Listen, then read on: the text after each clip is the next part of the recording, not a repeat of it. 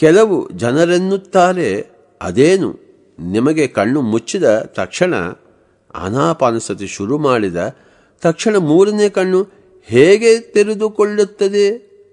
ಹಾಗೆ ನಮಗೆ ಏಕೆ ಆಗಿಲ್ಲ? ಅಂದರೆ ನಿಮ್ಮ ಚರಿತ್ರೆ ಬೇರೆ. ಎಷ್ಟು ಜನ್ಮಗಳನ್ನು ನೀವು ಭ್ರಷ್ಟ ಮಾಡಿಕೊಂಡು ಇದ್ದರೋ, ಅವರೆಷ್ಟು ಜನ್ಮಗಳು ಯೋಗಾಭ್ಯಾಸ ಮಾಡಿಕೊಂಡಿದ್ದಾರೋ. ಅದಕ್ಕೆ ನಮ್ಮ ವರ್ತಮಾನವು ಯಾವಾಗಲೂ ನಮ್ಮ ಭೂತಕಾಲದ ಮೇಲೆ ಆಧಾರವಾಗಿರುತ್ತದೆ. ಆದ್ದರಿಂದ ಈ ನಾಡೀಮಂಡಲ ಶುದ್ಧಿ ಎಷ್ಟು ದಿವಸಗಳಲ್ಲಿ ಪೂರ್ತಿಯಾಗುತ್ತದೆ ಎಂಬುದು ಹಿಂದಿನ ಜನ್ಮಗಳ ಚರಿತ್ರೆಯ ಮೇಲೆ ಆಧಾರವಾಗಿರುತ್ತದೆ. ಹಾಗೆ ಈ ಜನ್ಮದಲ್ಲಿ ನಾವು ಎಷ್ಟು ದೀಕ್ಷಾನಿರತರಾಗಿ ಈ ಧ್ಯಾನವನ್ನು ಅಭ್ಯಾಸ ಮಾಡುತ್ತೇವೋ ಅದರ ಮೇಲೆ ಫಲಿತಾಂಶಗಳು ಆಧಾರವಾಗಿರುತ್ತವೆ. ಆದರೆ ಈ ಧ್ಯಾನಾಭ್ಯಾಸವನ್ನು ಒಳ್ಳೆಯ ದೀಕ್ಷದಿಂದ ಮಾಡಿದರೆ 40 ದಿವಸಗಳಲ್ಲಿ ಯಾರೇ ಆಗಲಿ ವಿಪಶ್ಚನ ದಶೆಯೊಳಗೆ ತಪ್ಪದೇ ಬರುತ್ತಾರೆ. ಇದನ್ನೇ ಮಂಡಲ ದೀಕ್ಷಾ ಎಂದು ಕರೆಯುತ್ತೇವೆ. Jesus fasted for 40 days. ಅಂದರೆ ಜೀಸಸ್ 40 ದಿವಸ ಧ್ಯಾನವನ್ನು ಅವಿಚ್ಛಿನ್ನವಾಗಿ ಮಾಡಿ ಅದ್ಭುತವಾದ ದಿವ್ಯ ದೃಷ್ಟಿಯನ್ನು ಸಂಪಾದಿಸಿಕೊಂಡು ಆಮೇಲೆ ದೈವಪುತ್ರನಾದ. ಜೀಸಸ್ ಕ್ರೈಸ್ಟ್ನ ತರಹ ದೈವಪುತ್ರ ಆಗಬೇಕೆಂದರೆ ನಾವು ಕೂಡ ನಿರಂತರ ಧ್ಯಾನ ಮಾಡಲೇಬೇಕು. 40 ದಿವಸದ ಈ ಮಂಡಲ ದೀಕ್ಷದಲ್ಲಿ ಆನಾಪಾನಸತಿ ಅಭ್ಯಾಸ ಮಾಡಿದರೆ ಪ್ರತಿ ಮನುಷ್ಯ ಒಬ್ಬ ಜೀಸಸ್ನಾಗುತ್ತಾನೆ. ಆದರೆ ನಾವು 40 ದಿವಸ ಪಟ್ಟಾಗಿ ಕೂಡುವುದಿಲ್ಲ. ನಮಗೆ ಸಂಸಾರವಿರುತ್ತದೆ. ಆದ್ದರಿಂದ ನಮಗೆ ಇನ್ನೂ ಸ್ವಲ್ಪ ಜಾಸ್ತಿ ದಿವಸ ಹಿಡಿಯುತ್ತದೆ. ಈ ವಿಧವಾಗಿ ಏಕದೀಕ್ಷೆಯಿಂದ ಆನಾಪಾನಸತಿ ಮಾಡುವುದರ ಮೂಲಕ ನಮ್ಮ ನಾಡೀಮಂಡಲವೆಲ್ಲ ಶುದ್ಧಿಯಾಗಿ ದಿವ್ಯ ದೃಷ್ಟಿಯ ಲೋಕದೊಳಗೆ ಪ್ರವೇಶಿಸುತ್ತೇವೆ. ನಮಗೆ ದಿವ್ಯ ದೃಷ್ಟಿ ಪ್ರಾಪ್ತವಾಗುತ್ತದೆ. ಈ ಆನಾಪಾನಸತಿ ಧ್ಯಾನ ಎಂಬುದು ಒಂದು ದಿನಕ್ಕೆ ಒಂದು ಸಲವಾದರೂ ನಿಶ್ಚಲವಾಗಿ ಯಾರ ವಯಸ್ಸು ಎಷ್ಟೋ ಅಷ್ಟು ನಿಮಿಷಗಳ ಕಾಲ ಕುಳಿತುಕೊಳ್ಳಬೇಕು. ಯಾವಾಗ ಎಷ್ಟು ಸಮಯ ಸಿಕ್ಕಿದರೆ ಅಷ್ಟೊತ್ತು ಅಭ್ಯಾಸವನ್ನು ಮಾಡಬೇಕು. ಒಂದು ನಿಮಿಷ ಕೂಡ ಸಮಯವನ್ನು ಹಾಳು ಮಾಡಬಾರದು. ಎಲ್ಲಿದ್ದರೆ ಅಲ್ಲಿ ಕುಳಿತು ಶ್ವಾಸದ ಮೇಲೆ ಧ್ಯಾಸವನ್ನು ಇಟ್ಟು ಧ್ಯಾನ ಅಭ್ಯಾಸ ಮಾಡಿಕೊಳ್ಳಿ. ಹಾಗೆ ರಾತ್ರಿ ಶ್ವಾಸದ ಮೇಲೆ ಧ್ಯಾಸ ಇಟ್ಟರೆ ನಮ್ಮ ನಿದ್ರೆ ಯೋಗ ನಿದ್ರೆ ಆಗುತ್ತದೆ. ಆಗ ನಾವು ಈ ಸ್ಥೂಲ ಶರೀರವನ್ನು ಬಿಟ್ಟು ಸೂಕ್ಷ್ಮ ಶರೀರದೊಂದಿಗೆ ಊರ್ಧ್ವಲೋಕಗಳಿಗೆ ಹೋಗುತ್ತೇವೆ. ಆ ಲೋಕಗಳ ಮೇಲೆ ನಮಗೆ ಆಧಿಪತ್ಯವೂ ಸಿಗುತ್ತದೆ. ಇದೆಲ್ಲದರ ಅನುಭವ ನಮಗೇ ಆಗುತ್ತದೆ. ನಾವು ಎಲ್ಲ ಕನಸುಗಳನ್ನು ಚೆನ್ನಾಗಿ ಪರಿಶೋಧಿಸಬಹುದು. ಇವನ್ನು ನಾವು ಪ್ರಯೋಜನಕರವಾಗಿ ರೂಪಿಸಿಕೊಳ್ಳಬಹುದು. ಆದ್ದರಿಂದ ರಾತ್ರಿ ಹೊತ್ತು ನಾವು ಮಲಗುವುದಕ್ಕಿಂತ ಮುಂಚೆ ಶ್ವಾಸದ ಮೇಲೆ ಧ್ಯಾಸ ಆನಾಪಾನಸತಿ ಮಾಡುತ್ತಾ ಮಲಗುವುದು ಬಹಳ ಒಳ್ಳೆಯದು. ಆನಾಪಾನಸತಿಯನ್ನು ಅಭ್ಯಾಸ ಮಾಡುವಾಗ ನಾವು ಕುಳಿತುಕೊಳ್ಳುವ ಕೊಠಡಿ ಆದಷ್ಟು ಕತ್ತಲೆ ಇದ್ದರೆ ಉತ್ತಮ. ಸಾಧ್ಯವಾದಷ್ಟು ಗುಂಪು ಧ್ಯಾನ ಮಾಡುವುದು ಬಹಳ ಒಳ್ಳೆಯದು. ಸೀನಿಯರ್ ಮಾಸ್ಟರ್ಸ್ಗಳ ಜೊತೆ ಸೇರಿ ಧ್ಯಾನ ಮಾಡಿದರೆ ಬಹಳಷ್ಟು ಶಕ್ತಿ ಅವರಿಂದ ಬರುತ್ತದೆ. ಈ ಆನಾಪಾನಸತಿಯನ್ನು ಚಿಕ್ಕ ವಯಸ್ಸಿನಿಂದಲೇ ಮಾಡುವುದು ಬಹಳ ಒಳ್ಳೆಯದು.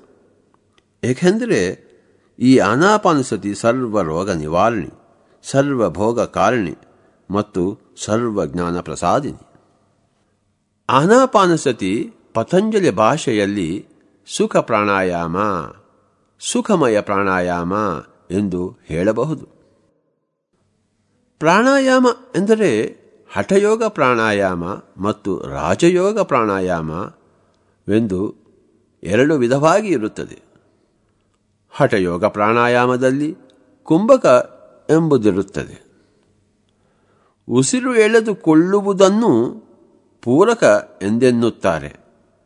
ಉಸಿರು ಬಿಡುವುದನ್ನು ರೇಚಕ ಎಂದು ಅನ್ನುತ್ತಾರೆ. ಉಸಿರು ನಿಲ್ಲಿಸುವುದನ್ನು ಕುಂಭಕ ಎನ್ನುತ್ತಾರೆ. ಈ ಕುಂಭಕ ಎರಡು ಬಗೆಯಾಗಿದೆ. ಒಂದು ಅಂತರ್ಕುಂಭಕ, ಇನ್ನೊಂದು ಬಹಿರ್ಕುಂಭಕ. ಉಸಿರು ಎಳೆದುಕೊಂಡು ನಿಲ್ಲಿಸುವುದನ್ನು ಅಂತರ್ಕುಂಭಕ ಎಂದು, ಉಸಿರನ್ನು ಬಿಟ್ಟು ಮತ್ತೆ ತೆಗೆದುಕೊಳ್ಳದೆ ಹಾಗೆ ಕ್ಷಣಕಾಲ ಇರುವುದನ್ನು ಬಹಿರ್ಕುಂಭಕ ಅನ್ನುತ್ತಾರೆ. ಹೀಗೆ ಅಂತರ್ಕುಂಭಕ ಹಠಯೋಗ ಪ್ರಾಣಾಯಾಮದಲ್ಲಿ ಪ್ರಧಾನವಾದ ಅಂಶ. ಆದರೆ ರಾಜಯೋಗ ಪ್ರಾಣಾಯಾಮದಲ್ಲಿ ಕುಂಭಕವಿಲ್ಲ. ಆದ್ದರಿಂದ ಈ ಸುಖಮಯ ಪ್ರಾಣಾಯಾಮ ಕೇವಲ ಪೂರಕ ರೇಚಕಾತ್ಮಕ ಕುಂಭಕರಹಿತವಾದದ್ದು. ಈ ಸುಖಮಯ ಪ್ರಾಣಾಯಾಮವೇ ರಾಜಯೋಗ ಪ್ರಾಣಾಯಾಮ ಅಥವಾ ಪತಂಜಲಿಯವರು ಹೇಳಿರುವ ಪ್ರಾಣಾಯಾಮ ಅಥವಾ ಬುದ್ಧರ ಅನಾಪಾನಸತಿ. ಇದೇ ಪಿರಮಿಡ್ ಸ್ಪಿರಿಚುವಲ್ ಸೊಸೈಟೀಸ್ ಅವರ ಮೂಲ ಧ್ಯಾನ ಆಧ್ಯಾತ್ಮಿಕ ಸಿದ್ಧಾಂತ. ಸೃಷ್ಟಿಯಲ್ಲಿ ಒಂದು ಮೂಲ ಸಿದ್ಧಾಂತ ಏನು ಹೇಳುತ್ತದೆ ಅಂದರೆ, ಪ್ರಕೃತಿ ಯಾವಾಗಲೂ ಸಹಜವಾಗಿ ಸುಲಭವಾದ ರೀತಿಯಲ್ಲೇ ಇರುತ್ತದೆ ಎಂದು. ಈ ಸುಲಭವಾದ ಮತ್ತು ಸಹಜವಾದ ರೀತಿಯಲ್ಲಿರುವ ಪ್ರಕೃತಿಯೇ ಸತ್ಯವಾದದ್ದು. ಆದ್ದರಿಂದ ಸತ್ಯ, ಸಹಜ ಮತ್ತು ಸುಲಭ ಈ ಮೂರು ಒಂದೇ. ಅಸಹಜವಾದದ್ದು ಅಸತ್ಯ ಒಂದೇ. ಅಸತ್ಯ ಅಸಹಜವಾಗಿ ಹಾಗೂ ಕಷ್ಟವಾಗಿ ಕೂಡ ಇರುತ್ತದೆ. ಆದ್ದರಿಂದ ನೀವು ನೆನಪಿಡಿ, ಅತಿ ಸುಲಭವಾಗಿ ಇರುವುದೇ ಸತ್ಯ, ಅತಿ ಕಠಿಣವಾಗಿ ಮತ್ತು ಕಠೋರವಾಗಿ ಇರುವುದೇ ಅಸತ್ಯ, ಅತಿ ಸಹಜವಾಗಿ ಇರುವುದೇ ಸತ್ಯ, ಅತಿ ಅಸಹಜವಾಗಿ ಇರುವುದೇ ಅಸತ್ಯ.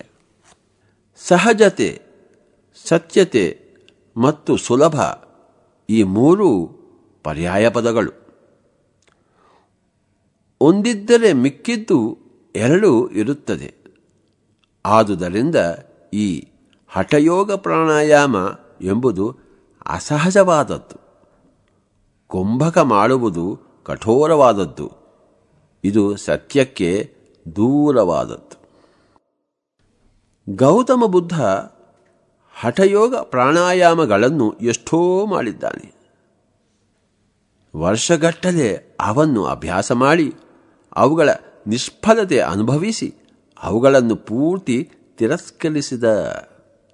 ಆಮೇಲೆ ಅವನು ನಾನು ಹುಟ್ಟಿದಾಗಿಂದ ಹೇಗೆ ಶ್ವಾಸವನ್ನು ಗಮನಿಸಿದ್ದೇನೆ ಎಂದು ವಿಚಾರಣೆ ಮಾಡಲಿಕ್ಕೆ ಶುರು ಮಾಡಿದ. ಒಟ್ಟಿನಲ್ಲಿ ಶ್ವಾಸದಲ್ಲೇ ಎಲ್ಲೋ ರಹಸ್ಯವಿದೆ ಎಂದು ಗೊತ್ತು. ಆದರೆ ಕಠೋರ ಸಹಿತ ಶ್ವಾಸವನ್ನು ಅಭ್ಯಾಸ ಮಾಡಿ ಅದರ ನಿಷ್ಫಲತೆಯನ್ನು ಅನುಭವಿಸಿದ್ದೇನಲ್ಲ. ಹೀಗೆ ಅವೆಲ್ಲವನ್ನು ದೂರ ಮಾಡಿ ಸಹಜವಾದ ಶ್ವಾಸವನ್ನು ಗಮನಿಸಿದರೆ ಈ ತರಹ ಬುದ್ಧನ ಯೋಚನೆಗಳು ನಡೆದಿದ್ದವು. ಯಾವಾಗ ಅಸಹಜವಾದ ಶ್ವಾಸ ರೀತಿಗಳನ್ನು ತೆಗೆದು ಬಿಡುತ್ತವೋ ಆಗ ಸಹಜವಾದ ಶ್ವಾಸ ರೀತಿ ಅಲ್ಲಿ ಉಳಿಯುತ್ತದೆ. ಈ ಸಹಜವಾದ ಶ್ವಾಸ ರೀತಿ ಅಂದರೆ ಏನು ಎಂದು ಅವನು ಕಂಡುಕೊಂಡು ಚಿಕ್ಕಂದಿನಿಂದ ಹೇಗೆ ಶ್ವಾಸವನ್ನು ಗಮನಿಸುತ್ತಾ ಇದ್ದೇನೋ ಅದೇ ಸರಿಯಾದದ್ದು ಎಂದು ಅವನು ಈ ಆನಾಪಾನಸತಿ ಅಭ್ಯಾಸವನ್ನು ಶುರು ಮಾಡಿದ. ಹೀಗೆ ಗೌತಮ ಬುದ್ಧ ಅಸಹಜವಾದ ಪ್ರಾಣಾಯಾಮದ ರೀತಿಗಳೆಲ್ಲವನ್ನೂ ಬಿಟ್ಟು ಸಹಜವಾದ ಪ್ರಾಣಾಯಾಮ, ಕುಂಭಕರಹಿತ ಪ್ರಾಣಾಯಾಮ ಅಂದರೆ ಆನಾಪಾನಸತಿ ಎಂಬ ಅದ್ಭುತ ವಿಧಾನವನ್ನು ತಾನಾಗಿ ಕಂಡುಕೊಂಡ. ಅದೇ ಬುದ್ಧನ ಮಾರ್ಗವು ಅದ್ಭುತವಾದ ಸತ್ಯ ಮಾರ್ಗ. ಈಗ ನಾವು ರಾಮಾಯಣದಲ್ಲಿ ಒಬ್ಬರಿಗೆ ಸಂಬಂಧಿಸಿದ 3 ಮುಖ್ಯ ಪದಗಳನ್ನು ತಿಳಿಯೋಣ. ಆ 3 ಪದಗಳು ವಾನರ, ವಾಯುಪುತ್ರ ಮತ್ತು ಆಂಜನೇಯ. ವಾನರ ಎಂದರೆ ಕೋತಿಯಂತಹ ಬುದ್ಧಿ, ಕೋತಿಯಂತಹ ಮನಸ್ಸುಳ್ಳವನು, ಅಂದರೆ ಮನಸ್ಸು ಸ್ಥಿರವಾಗಿ ಇಲ್ಲದವನು. ಅಂತಹವನು ವಾನರ ಸಮಾನ. ಆನಾಪಾನಸತಿ ಧ್ಯಾನ ಮಾಡದೆ ಇರುವವರು ಎಲ್ಲರೂ ವಾನರರೇ. ಆನಾಪಾನಸತಿ ಅಭ್ಯಾಸ ಮಾಡಿ ಸಿದ್ಧತ್ವ ಹೊಂದಿದವರು ಎಲ್ಲರೂ ಆಂಜನೇಯ ಸ್ವಾಮಿಗಳೇ. ಈ ವಾನರರು ಆಂಜನೇಯ ಸ್ವಾಮಿಗಳಾಗಬೇಕಾದರೆ ಮೊದಲು ವಾಯುಪುತ್ರರು ಆಗಬೇಕು. ವಾಯುಪುತ್ರರು ಎಂದರೆ ಆನಾಪಾನಸತಿ ಅಭ್ಯಾಸ ಮಾಡುವುದೇ. ಈ ತರಹ ರಾಮಾಯಣದ ಕರ್ತನಾದ ವಾಲ್ಮೀಕಿ ಮಹರ್ಷಿಗಳಿಂದ ಒಳ್ಳೆಯ ಸಂದೇಶವನ್ನು ನಾವು ಪಡೆಯಬಹುದು. ಆದ್ದರಿಂದ ವಾನರರಂತಹ ಮಾನವರು ಮೊದಲನೆಯದಾಗಿ ವಾಯುಪುತ್ರರು ಆಗಬೇಕು. ವಾಯುವನ್ನು ಗಮನಿಸುತ್ತಾ ಇದ್ದರೆ ವಾಯುಪುತ್ರರಾಗುತ್ತಾರೆ. ವಾಯುವು ಎಲ್ಲಿದೆ? ನಾಸಿಕದಲ್ಲಿದೆ. ಆದ್ದರಿಂದ ಈ ನಾಸಿಕದಲ್ಲಿ ಒಳಗೆ ಹೋಗುತ್ತಾ ಹೊರಗೆ ಬರುತ್ತಾ ಇರುವ ವಾಯುವನ್ನು ಗಮನಿಸುತ್ತಾ ಇದ್ದರೆ ನಮ್ಮ ಮನೋಚಾಂಚಲ್ಯ ಹೋಗಿ ನಮಗೆ ಅಂಜನ ಸಿದ್ಧಿಸುತ್ತದೆ. ಅಂಜನ ಅಂದರೆ 3ನೇ ಕಣ್ಣು, ದಿವ್ಯ ದೃಷ್ಟಿ. ಈ ಅಂಜನದ ಮುಖಾಂತರ ನಾವು ಭೂತ, ಭವಿಷ್ಯತ್, ವರ್ತಮಾನ ಕಾಲಗಳನ್ನು ನೋಡಬಹುದು. ಅಂದರೆ ಆಗ ನಾವು ಆಂಜನೇಯ ಸ್ವಾಮಿಗಳು ಆಗುತ್ತೇವೆ. ಆದ್ದರಿಂದ ನಾವು ವಾಯುಪುತ್ರರು ಆಗುವುದರ ಮೂಲಕವೇ ಆಂಜನೇಯ ಸ್ವಾಮಿಗಳು ಆಗುತ್ತೇವೆ. ಆದರೆ ಯಾರು ವಾಯುಪುತ್ರರು ಆಗಬೇಕು? ಅಂದರೆ ವಾನರರೆಲ್ಲ ವಾಯುಪುತ್ರರು ಆಗಬೇಕು. ಆಗ ಕ್ರಮೇಣ ವಾಯುಪುತ್ರರು ಎಲ್ಲರೂ ಆಂಜನೇಯ ಸ್ವಾಮಿಗಳು ಆಗುತ್ತಾರೆ. ವಾಲ್ಮೀಕಿ ಮಹರ್ಷಿಗಳು ಎಲ್ಲೂ ಮಂತ್ರೋಪಾಸನದ ಬಗ್ಗೆಯಾಗಲಿ ಮಂತ್ರೋಚ್ಚಾರಣದ ಬಗ್ಗೆ ಆಗಲಿ ಹೇಳಿಲ್ಲ. ಅವರು ಹೇಳಿದ್ದು ಏನೆಂದರೆ ಉಪ ಆಸನವನ್ನು ಹಾಕಬೇಡಿ ಎಂದು ಮತ್ತು ಮುಖ್ಯ ಆಸನವನ್ನು ಹಾಕಿರಿ ಎಂದು. ಮುಖ್ಯ ಆಸನ ಎಂದರೆ ವಾಯುವನ್ನು ಗಮನಿಸುವುದು, ಅಂದರೆ ಆನಾಪಾನಸತಿ ಅಭ್ಯಾಸ ಮಾಡುವುದು. ಆದ್ದರಿಂದ ಗೌತಮ ಬುದ್ಧನಾಗಲಿ ವಾಲ್ಮೀಕಿಯಾಗಲಿ ಯಾರೇ ಆಗಲಿ ಎಂದೇ ಆಗಲಿ ಕಂಡುಕೊಂಡಿದ್ದು ಈ ಸುಖ ಪ್ರಾಣಾಯಾಮವನ್ನೇ, ಈ ಆನಾಪಾನಸತಿಯನ್ನೇ, ಈ ವಾಯುಪುತ್ರರು ಆಗುವುದನ್ನೇ. ಮನಸ್ಸು ಶೂನ್ಯವಾದಾಗ ಅಪಾರವಾದ ವಿಶ್ವಮಯ ಪ್ರಾಣಶಕ್ತಿ ನಮ್ಮೊಳಗೆ ಪ್ರವಹಿಸುತ್ತದೆ. ಈ ಪ್ರವಾಹ ಸಹಸ್ರಾರದ ಮುಖಾಂತರ ಆಗುತ್ತದೆ. ಇದನ್ನೇ ಗಂಗಾದೇವಿ ಅನ್ನುತ್ತೇವೆ, ಆಕಾಶ ಗಂಗೆ ಅನ್ನುತ್ತೇವೆ. ಆನಾಪಾನಸತಿ ಅಥವಾ ಚಿತ್ತವೃತ್ತಿಗಳನ್ನು ನಿರೋಧಿಸುವ ಮುಖಾಂತರ ಆ ವಿಶ್ವಮಯ ಪ್ರಾಣಶಕ್ತಿ ಸಹಸ್ರಾರದ ಮುಖಾಂತರ ನಮ್ಮೊಳಗೆ ಪ್ರವೇಶಿಸಿದಾಗ, ಆ ಗಂಗಾದೇವಿ ಪ್ರವೇಶಿಸಿದಾಗ ನಮ್ಮ ಶರೀರವು ನಿರ್ಮಲವಾಗುತ್ತದೆ. ಆಗ ನಾವು ಸೀತಾರಾಮರು ಆಗುತ್ತೇವೆ. ಎಂದರೆ ಸೀತಾರಾಮ ಕಲ್ಯಾಣ ನಡೆಯುತ್ತದೆ. ಇಲ್ಲಿ ರಾಮ ಎಂದರೆ ನಮ್ಮೊಳಗಿನ ಆತ್ಮಾರಾಮನು, ಅವನೇ ಜೀವ. ಈ ಜೀವನಿಗೆ ಶಕ್ತಿ ಬೇಕಾದರೆ ಆ ಸೀತೆಯೊಂದಿಗೆ ಮದುವೆಯಾಗಬೇಕು. ಆನಾಪಾನಸತಿಯಲ್ಲೇ ಈ ಸೀತಾರಾಮರ ಮದುವೆ ಆಗುತ್ತದೆ. ಆ ಆಕಾಶ ಗಂಗೆ ಭೂಮಿಯ ಮೇಲೆ ಬಂದಾಗಲೇ ಈ ಭುವಿ ದಿವಿಯಾಗಿ ಬದಲಾಗುತ್ತದೆ ಮತ್ತು ಸಸ್ಯ ಶ್ಯಾಮಲವಾಗುತ್ತದೆ. ಆಗ ನಾವು ಬಗೆ ಬಗೆಯ ಪೈರುಗಳನ್ನು ಬೆಳೆಸಿಕೊಳ್ಳಬಹುದು. ಈ ವಿಧವಾಗಿ ಮಾನವನ ಜೀವನದೊಳಗೆ ಆಕಾಶಗಂಗೆ ಹರಿದು ಬಂದಾಗ ಇಡೀ ಮಾನವ ಜೀವನ ದಿವ್ಯ ಜೀವನವಾಗಿ ಬದಲಾಗುತ್ತದೆ. ಸಾಧಾರಣ ಭೌತಿಕ ದೃಷ್ಟಿ ದಿವ್ಯ ದೃಷ್ಟಿಯಾಗಿ ಬದಲಾಗುತ್ತದೆ. ಆದರೆ ಈ ಆಕಾಶಗಂಗೆಯನ್ನು ನಾವು ಭೂಮಿಯ ಮೇಲೆ ನನ್ನ ಜೀವನದೊಳಗೆ ತರಬೇಕೆಂದರೆ ಭಗೀರಥ ಪ್ರಯತ್ನ ಮಾಡಬೇಕಾಗುತ್ತದೆ. ಈ ಭಗೀರಥ ಪ್ರಯತ್ನವೇ ಆನಾಪಾನಸತಿಯ ಸಾಧನೆ. ಭಗವದ್ಗೀತೆಯಲ್ಲಿ ಸಂಜಯ ಹೇಳುತ್ತಾನೆ, ಯತ್ರ ಯೋಗೇಶ್ವರ ಕೃಷ್ಣ ಯತ್ರ ಪಾರ್ಥೋದನುತ್ತರ ತತ್ರ ಶ್ರೀರ್ವಿಜಯೋ ಭೂತಿರ್ ಧ್ರುವ ನೀತಿರ್ ಮತಿರ್ಮಮ. ಅಂದರೆ ಯಾವಾಗ ಅಪಾರವಾದ ಯೋಗವಿರುತ್ತದೋ, ಎಲ್ಲಿ ಕ್ರಿಯಾಶೀಲವಾದ ಧರ್ಮಬದ್ಧತೆ ಆ ಅರ್ಜುನನ ರೂಪದಲ್ಲಿ ಇರುತ್ತದೋ, ಅಲ್ಲಿ ಶ್ರೀ ಅಂದರೆ ಅರ್ಥ, ವಿಜಯ ಅಂದರೆ ಮೋಕ್ಷ, ಭೂತಿ ಅಂದರೆ ಅದ್ಭುತವಾದ ಕಾಮ ಮತ್ತು ಧ್ರುವ ನೀತಿ ಅಂದರೆ ಧರ್ಮ. ಧರ್ಮಾರ್ಥ ಕಾಮ ಮೋಕ್ಷವೆಲ್ಲವೂ ಚತುರ್ವಿಧ ಪುರುಷಾರ್ಥವೆಲ್ಲ ಪುಷ್ಕಳವಾಗಿರುತ್ತದೆ ಎಂದು ಸಂಜಯ ಅದ್ಭುತವಾಗಿ ಹೇಳಿದ್ದಾನೆ. ಆದ್ದರಿಂದ ಯೋಗನಿಷ್ಠನೇ ಕೃಷ್ಣ ಎಂದು, ಕರ್ತವ್ಯನಿಷ್ಠ ಅರ್ಜುನನೆಂದು ಹೇಳುತ್ತೇವೆ. ಈ ಯೋಗನಿಷ್ಠೆ ಮತ್ತು ಕರ್ಮನಿಷ್ಠೆ ನಮ್ಮ ಜೀವನದಲ್ಲಿ ಇದ್ದರೆ ಅದಕ್ಕಿಂತ ಇನ್ನೇನು ಬೇಕು? ಯೋಗನಿಷ್ಠೆ ಅಂದರೆ ಆನಾಪಾನಸತಿ ನಿಷ್ಠೆ. ಈ ಆನಾಪಾನಸತಿ ಸಾಧನೆ ಮಾಡುವುದಕ್ಕೆ ಪ್ರತಿ ಮನುಷ್ಯ ದಿನದಲ್ಲಿ ಒಂದು ಸಲವಾದರೂ ತಪ್ಪದೆ ಅವರವರ ವಯಸ್ಸಿಗೆ ತಕ್ಕಷ್ಟು ಹೊತ್ತು ಕಣ್ಣು ಮುಚ್ಚಿಕೊಂಡು ಕುಳಿತುಕೊಳ್ಳಬೇಕು. ಎಲ್ಲಾದರೂ ಕುಳಿತುಕೊಳ್ಳಬಹುದು. ಆದಷ್ಟು ಮಟ್ಟಿಗೆ ಕೊಠಡಿಯನ್ನು ಕತ್ತಲೆ ಮಾಡಿಕೊಳ್ಳಬೇಕು. ಗೋಡೆಗೆ ಒರಗಿಕೊಂಡಾದರೂ ಕುಳಿತುಕೊಳ್ಳಬಹುದು.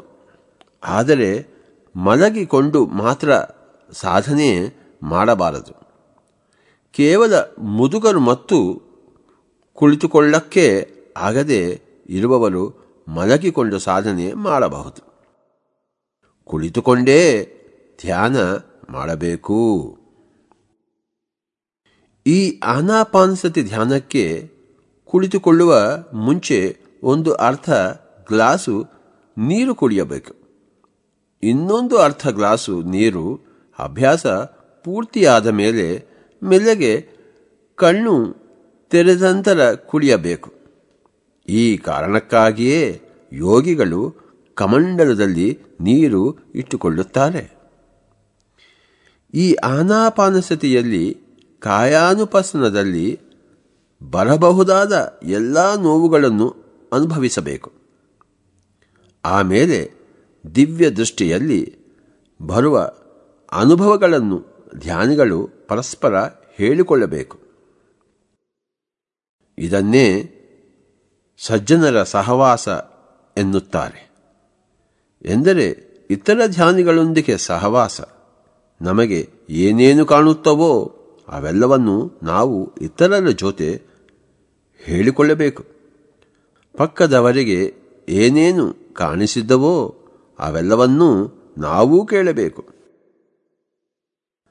ನಾವು ಆನಾಪಾನಸತಿ ಮೂಲಕ ಸೀಯರ್ಸ್ ಆಗುತ್ತೇವೆ. ಸೀಯರ್ ಎಂದರೆ ನೋಡುವವ, ದ್ರಷ್ಟ. ದ್ರಷ್ಟ ಎಂದರೆ ಋಷಿ. ಅಂದರೆ ನಾವೆಲ್ಲರೂ ಋಷಿಗಳು ಆಗುತ್ತೇವೆ. ಹಾಗೆ ನಾವು ಈ ಅಭ್ಯಾಸವನ್ನು ಮುಂದುವರಿಸಿಕೊಂಡು ಹೋಗುತ್ತಾ ಇದ್ದರೆ ಮಹಾ ಋಷಿಗಳು ಮತ್ತೆ ರಾಜರ್ಷಿಗಳು ಆಗುತ್ತೇವೆ. ಇದರಲ್ಲಿ ಸಂಪೂರ್ಣ ಪರಿಪಕ್ವತೆ ಸಾಧಿಸಿದಾಗ ಬ್ರಹ್ಮರ್ಷಿಗಳು ಆಗುತ್ತೇವೆ. ಆಗ ನಮಗೆ ಎಲ್ಲ ವಿಷಯಗಳು ಗೊತ್ತಾಗುತ್ತವೆ. ಹಿಂದಿನ ಕಾಲದಲ್ಲಿ ವಸಿಷ್ಠ, ವಾಲ್ಮೀಕಿ ಮತ್ತು ಯೇಸು ಪ್ರಭು ಇವರೆಲ್ಲರೂ ಬ್ರಹ್ಮರ್ಷಿಗಳು ಆದಂಥವರು. ಪಿರಮಿಡ್ ಸ್ಪಿರಿಚುವಲ್ ಸೊಸೈಟೀಸ್ನಲ್ಲಿ ಸದಸ್ಯರಾಗಿ ಸಾಧನೆ ಮಾಡುತ್ತಾ ಇರುವ ಧ್ಯಾನಿಗಳು ಯಾರೂ ಡಾಕ್ಟರುಗಳ ಹತ್ತಿರಕ್ಕೆ ಹೋಗುವುದಿಲ್ಲ, ಔಷಧಿಗಳನ್ನು ತೆಗೆದುಕೊಳ್ಳುವುದಿಲ್ಲ. ಈ ಆನಾಪಾನಸತಿ ಅಭ್ಯಾಸ ಮಾಡುವುದರಿಂದ ಯಾವ ವ್ಯಕ್ತಿ ಯಾವ ವೈದ್ಯರ ಹತ್ತಿರ ಅಥವಾ ಔಷಧಿಗಳ ಅಂಗಡಿಗೆ ಹೋಗಬೇಕಾಗಿಲ್ಲ. ಅನಾರೋಗ್ಯವಿದ್ದಾಗ ಯಾರೇ ಆಗಲಿ ಯಾವ ಖರ್ಚಿಲ್ಲದೆ ಸುಮ್ಮನೆ ಕಣ್ಣು ಮುಚ್ಚಿಕೊಂಡು ಕುಳಿತುಕೊಂಡು ಶ್ವಾಸದ ಮೇಲೆ ಧ್ಯಾಸ ಇಡಬೇಕು. ಅಷ್ಟು ಮಾಡುವುದಾದರೆ ತಲೆನೋವಿನಿಂದ ಹಿಡಿದು ಹೊಟ್ಟೆ ನೋವು ಮತ್ತೆ ಕ್ಯಾನ್ಸರ್ವರೆಗೆ ಎಲ್ಲ ರೋಗಗಳು ವಾಸಿ ಆಗುವುದರಲ್ಲಿ ಅನುಮಾನವೇ ಇಲ್ಲ. ಈಗಾಗಲೇ ಸಾವಿರಾರು ಜನ ಪಿರಮಿಡ್ ಸೊಸೈಟಿ ಮಾಸ್ಟರ್ಗಳು, ಧ್ಯಾನಿಗಳು, ಅಭ್ಯಾಸಿಗಳು ತಮ್ಮ ತಮ್ಮ ರೋಗಗಳು ಎಲ್ಲವನ್ನೂ ವಾಸಿ ಮಾಡಿಕೊಳ್ಳುತ್ತಾ ಇದ್ದಾರೆ. ಈ ಪ್ರಪಂಚವೆಲ್ಲ, ಭೂಮಂಡಲವೆಲ್ಲ ಶೀಘ್ರದಲ್ಲೇ ಆನಾಪಾನಸತಿ ಮಯವು ಆಗಲಿದೆ. ನಿಮ್ಮ ಎಲ್ಲ ಥರದ ಸಮಸ್ಯೆಗಳಿಗೆ, ಕಷ್ಟ ನಷ್ಟಗಳಿಗೆ ಇರುವ ಒಂದೇ ಒಂದು ಪರಿಹಾರ ಮಾರ್ಗ ಆನಾಪಾನಸತಿ. ಬುದ್ಧ ಇದೊಂದೇ ಸರಿಯಾದ ಧ್ಯಾನ ಪದ್ಧತಿ ಎಂದಿದ್ದಾನೆ. ಕುಂಭಕರಹಿತ, ಕೇವಲ ಪೂರಕ ರೇಚಕಾತ್ಮಕವಾದ ಸುಖಮಯ ಪ್ರಾಣಾಯಾಮ. ಪುರಾಣದಿಂದ ಮತ್ತೊಂದು ವಿಷಯ ತಿಳಿದುಕೊಳ್ಳೋಣ. ಮೂರನೇ ಕಣ್ಣನ್ನೇ ವೈಕುಂಠ ದ್ವಾರ ಎಂದು ಕೂಡ ಹೇಳಿದ್ದಾರೆ. ವೈಕುಂಠ ದ್ವಾರ ಪಾಲಕರೇ ಜಯ ವಿಜಯರು. ಜಯ ವಿಜಯರೆಂದರೆ ಈ ಮೂರನೇ ಕಣ್ಣನ್ನು ತೆರೆಸುವ, ಅಂದರೆ ವೈಕುಂಠ ದ್ವಾರದ ಹತ್ತಿರ ಕಾವಲು ಕಾಯುವ ದ್ವಾರಪಾಲಕರು. ಜಯ ವಿಜಯರೇ ಉಚ್ಛ್ವಾಸ ನಿಶ್ವಾಸರು. ಇವರು ಯಾವಾಗಲೂ ಪಹರೆಯಲ್ಲಿರುತ್ತಾರೆ. ನಾಸಿಕದಲ್ಲಿ ಗಾಳಿ ಅಲ್ಲಿಂದ ಇಲ್ಲಿಗೆ, ಇಲ್ಲಿಂದ ಅಲ್ಲಿಗೆ ತಿರುಗುತ್ತಿರುವಂತೆ ಇವರು ತಿರುಗುತ್ತಾ ಇರುತ್ತಾರೆ. ಈ ದ್ವಾರಪಾಲಕರನ್ನು ನಾವು ಒಳ್ಳೆಯವರನ್ನಾಗಿ ಮಾಡಿಕೊಂಡರೆ ಅವರು ನಮ್ಮನ್ನು ಒಳಕ್ಕೆ ಕಳಿಸುತ್ತಾರೆ. ಆದ್ದರಿಂದ ನಾವು ಯಾವಾಗ ಆನಾಪಾನಸತಿ ಧ್ಯಾನ ಮಾಡುತ್ತೇವೋ, ಅಂದರೆ ಜಯ ವಿಜಯರ ಜೊತೆ ಬೆರೆತು ಇರುತ್ತೇವೋ, ಆಗಲೇ ಮೂರನೇ ಕಣ್ಣು ತೆರೆದುಕೊಳ್ಳುವುದು, ವೈಕುಂಠ ದ್ವಾರ ತೆರೆದುಕೊಳ್ಳುವುದು. ಆಗಲೇ ವೈಕುಂಠ ಲೋಕ ಪ್ರವೇಶ ನಡೆದು ವೈಕುಂಠ ವಾಸಿಗಳಾಗುವುದು. ಆದ್ದರಿಂದ ಈ ವಿಪස්සನ ಅಂದರೂ, ಆ ಸುದರ್ಶನ ಚಕ್ರ ಅಂದರೂ, ಮೂರನೇ ಕಣ್ಣು ಅಂದರೂ, ಆಜ್ಞಾಚಕ್ರ ಅಂದರೂ ಇವೆಲ್ಲ ಒಂದೇ ಅರ್ಥ ನೀಡುವ ಅನೇಕ ಪದಗಳು. ಆನಾಪಾನಸತಿ ಎಂದರೆ ಇಹಲೋಕದಲ್ಲಿ ಜಯ, ಪರಲೋಕದಲ್ಲಿ ವಿಜಯ. ಯಾರು ಇದನ್ನು ಮಾಡರೋ ಅವರಿಗೆ ಇಹಲೋಕದಲ್ಲಿ ಜಯ ಅಸಂಭವ, ಪರಲೋಕದಲ್ಲೂ ವಿಜಯ ಅಸಂಭವ. ಅವರಿಗೆ ಪುನರಪಿ ಜನನಂ ಪುನರಪಿ ಮರಣಂ ಪುನರಪಿ ಜನನಿ ಜಠರೇಶೇನಂ ಅಷ್ಟೇ. ಆದ್ದರಿಂದ ಈ ಭೂಮಿಯಲ್ಲಿ ಎಲ್ಲರೂ ಆನಾಪಾನಸತಿ ಅಭ್ಯಾಸ ವಿಧಿಯುಕ್ತವಾಗಿ ಮಾಡಬೇಕು. ಕಣ್ಣು ಮುಚ್ಚಿ ಶ್ವಾಸದ ಮೇಲೆ ಗಮನ ಇಡಬೇಕು. ಅದಕ್ಕಿಂತ ಬೇರೆ ಮಾರ್ಗ ಇಲ್ಲ, ಬೇರೆ ಮಾರ್ಗ ಇಲ್ಲ, ಬೇರೆ ಮಾರ್ಗ ಇಲ್ಲವೇ ಇಲ್ಲ.